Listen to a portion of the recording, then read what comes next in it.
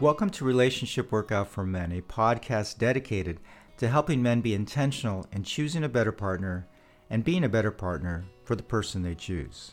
Season 3, Episode 2, Give Good Chemistry Value Add. As guys, we often think we feel chemistry with someone new just because we want to get into our pants. Well, clearly this can be partially true. After all, if your arousal meter is registering nap time, you might not be feeling any chemistry with her. However, the truth is that many of us guys would be quite happy having sex with just about any reasonably attractive female that moves. Yes, that's a bit of an exaggeration, but few would argue that we don't have a relatively lax criteria for sleeping with someone new. Women, on the other hand, seem to draw from a totally different will have sex deck of cards. For the most part, they are much more selective. And why is that? And how can you know what code will unlock her chastity belt? To help answer these questions, let's take a step back and try to answer the question, well, what is chemistry? I break chemistry into two categories, external cues and thoughts. Let's start with describing the external cues, and then we'll move over to exploring how what's going on in one's noggin can affect chemistry. So what are those external cues that signal to each other that a tasty chemistry morsel might be within reach? Well, for starters, there are sensory features. Obviously, the first thing you see is the physical person. Her eyes, lips, height, waistline. No doubt, on a first date, you're likely checking out her butt as she walks away to use the bathroom and sneaking a glance topside when you can, and perhaps wondering if they're real. In addition to what you can see, there's also her scent. Is her aroma coming across as I gotta get me some of that bouquet, or as a whiff of her worse than smelling salts? Of course, touch is huge, not to sound like some trashy romantic novel, but does your mouth water when you feel every part of her, or does a weather report predict drought ahead? Then of course, there's taste, and I'll let you imagine examples of this one. Unfortunately, it's hard to know how strong extreme sensory chemistry can titillate the senses until you've experienced it for yourself. For those who have, you know exactly what I'm talking about. It can be truly addictive. If you've never experienced off-the-chart sensory chemistry, then trust me, it's incredible.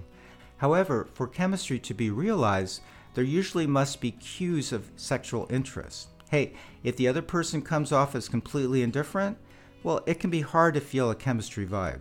Yes, many people like to play it hard to get, but too much gamemanship can eventually take you out of the game. This is where the artful deployment of flirting can go a long way. A woman doesn't have to spread her legs and tape a sign on her forehead to show her interest. Little signs of, I'm interested, available, but not easy, flirting can keep a guy interested and pursuing. Likewise, if you don't pick up on her flirting interest and show interest back, she might just give up and move her interests elsewhere. That said, sensory features and signs of sexual interest are not the only chemistry cues. Signs of potential relationship quality still must be there. This starts literally on the first date. Basically, the more drama you two have together over time, the more likely it is that the passionate excitement to tear each other's clothes off will be replaced with separate bedrooms and tears of what once was. So let's break this down a bit, starting with the first date chemistry etiquette.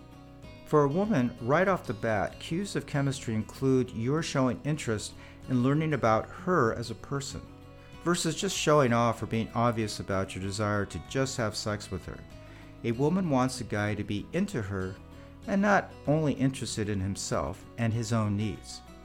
Basically, when a guy isn't picking up on the details she's sharing about herself, this can raise a huge red flag that all he's interested in is in sex.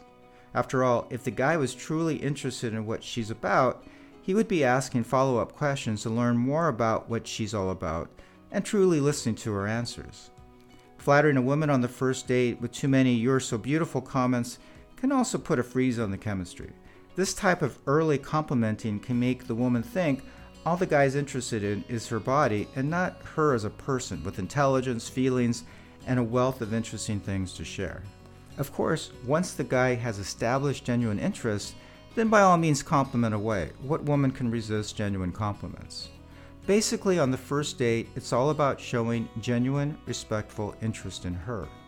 On the second date, however, the roles get somewhat reversed. Whereas on the first date, perhaps the majority of the conversation centered on her, by the second date, she should also be inquiring about you. She needs to be finding out more about all the little things that make you tick and bring joy into your life. If she doesn't, then you might see potential red flags blazing that she might be an all-about-me, high-maintenance girl who is just looking for a relationship that supports only her needs. No matter how sexy she might be, eventually this will get old and tiring. After the first few dates, if you two decide there's enough chemistry to keep seeing each other, the topics discussed in the Relationship Workout for Men podcast, designed to help you be a better partner, will come more into play. After all, no matter how strong initially, chemistry can be diluted over time if not taken care of with a strong partnership. Essentially, drama can kill the attraction. For instance, continual fighting can cause the sexual interest to wane as you slowly start disliking one another. If a woman loses her respect for her guy, perhaps no longer seeing him as a real man, this can kill the chemistry too. Women don't want to have sex with boys. And of course, keeping oneself physically fit can also go a long way to helping you keep the traction strong as well. So those are some of the key external cues. Now let's look at how what's going on in our thoughts can also impact potential chemistry. Okay, so you don't have to be a rocket scientist to know that men and women often have dramatically different ideas of what they want regarding chemistry. As a guy, your initial chemistry filter might be laser focused on what she looks like in and out of a bikini. Me want sex, sex, sex might very well be what's queued up first in your do we have chemistry thoughts. She, on the other hand, might have her sights set on something dramatically different. Can you say love, commitment, and potential wedding bells? Yes, those examples are gross generalizations and sexist stereotypes. However, the point still stands that when you've met someone new, you can't assume you both have the same desires in the chemistry department. Likewise, just because you feel chemistry with her doesn't mean she's feeling it with you, and vice versa. And why the potential differences? Well, for starters, if a woman agrees to have sex and gets pregnant, the consequences can be huge for her. If she decides to keep the baby, that means 9 months of pregnancy plus at least 18 years of caring for her child. The guy, on the other hand, could walk away and just pay a monthly, albeit potentially very large, child support bill. And many guys don't even do this. Of course, women have choices. Many protect themselves with birth control, while they can also opt for an abortion or adoption. This can make it easier for women to say yes to sex more often, but in general, women are much more selective than men with this regard. And why is this? At least part of the answer could very well be based in evolution. As described in The Evolution of Desire by David Buss, quote, because women in our evolutionary past risk enormous investment as a consequence of having sex, evolution favored women who are highly selective about their mates, end of quote. This basically means that women who became pregnant while being too casual regarding sex had children that were less likely to survive. These children's fathers, for whatever reason, didn't step up to the plate and do the things necessary to ensure their children's survival. On the other hand, women who made strong choices on who would father their children had children that were much more likely to survive and continue the gene pool. So with this evolutionary backdrop, in the next episode, we'll take a deeper look into what women and men want in their sexual partners.